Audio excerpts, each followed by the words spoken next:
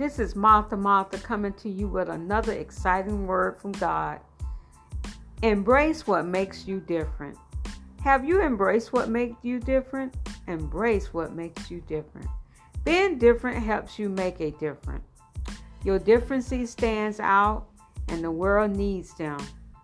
New ideas, perspectives, and actions are required if you want to positively impact the world. Progress will never be made if you are just like everyone else. Besides, our amazing God made all of us different.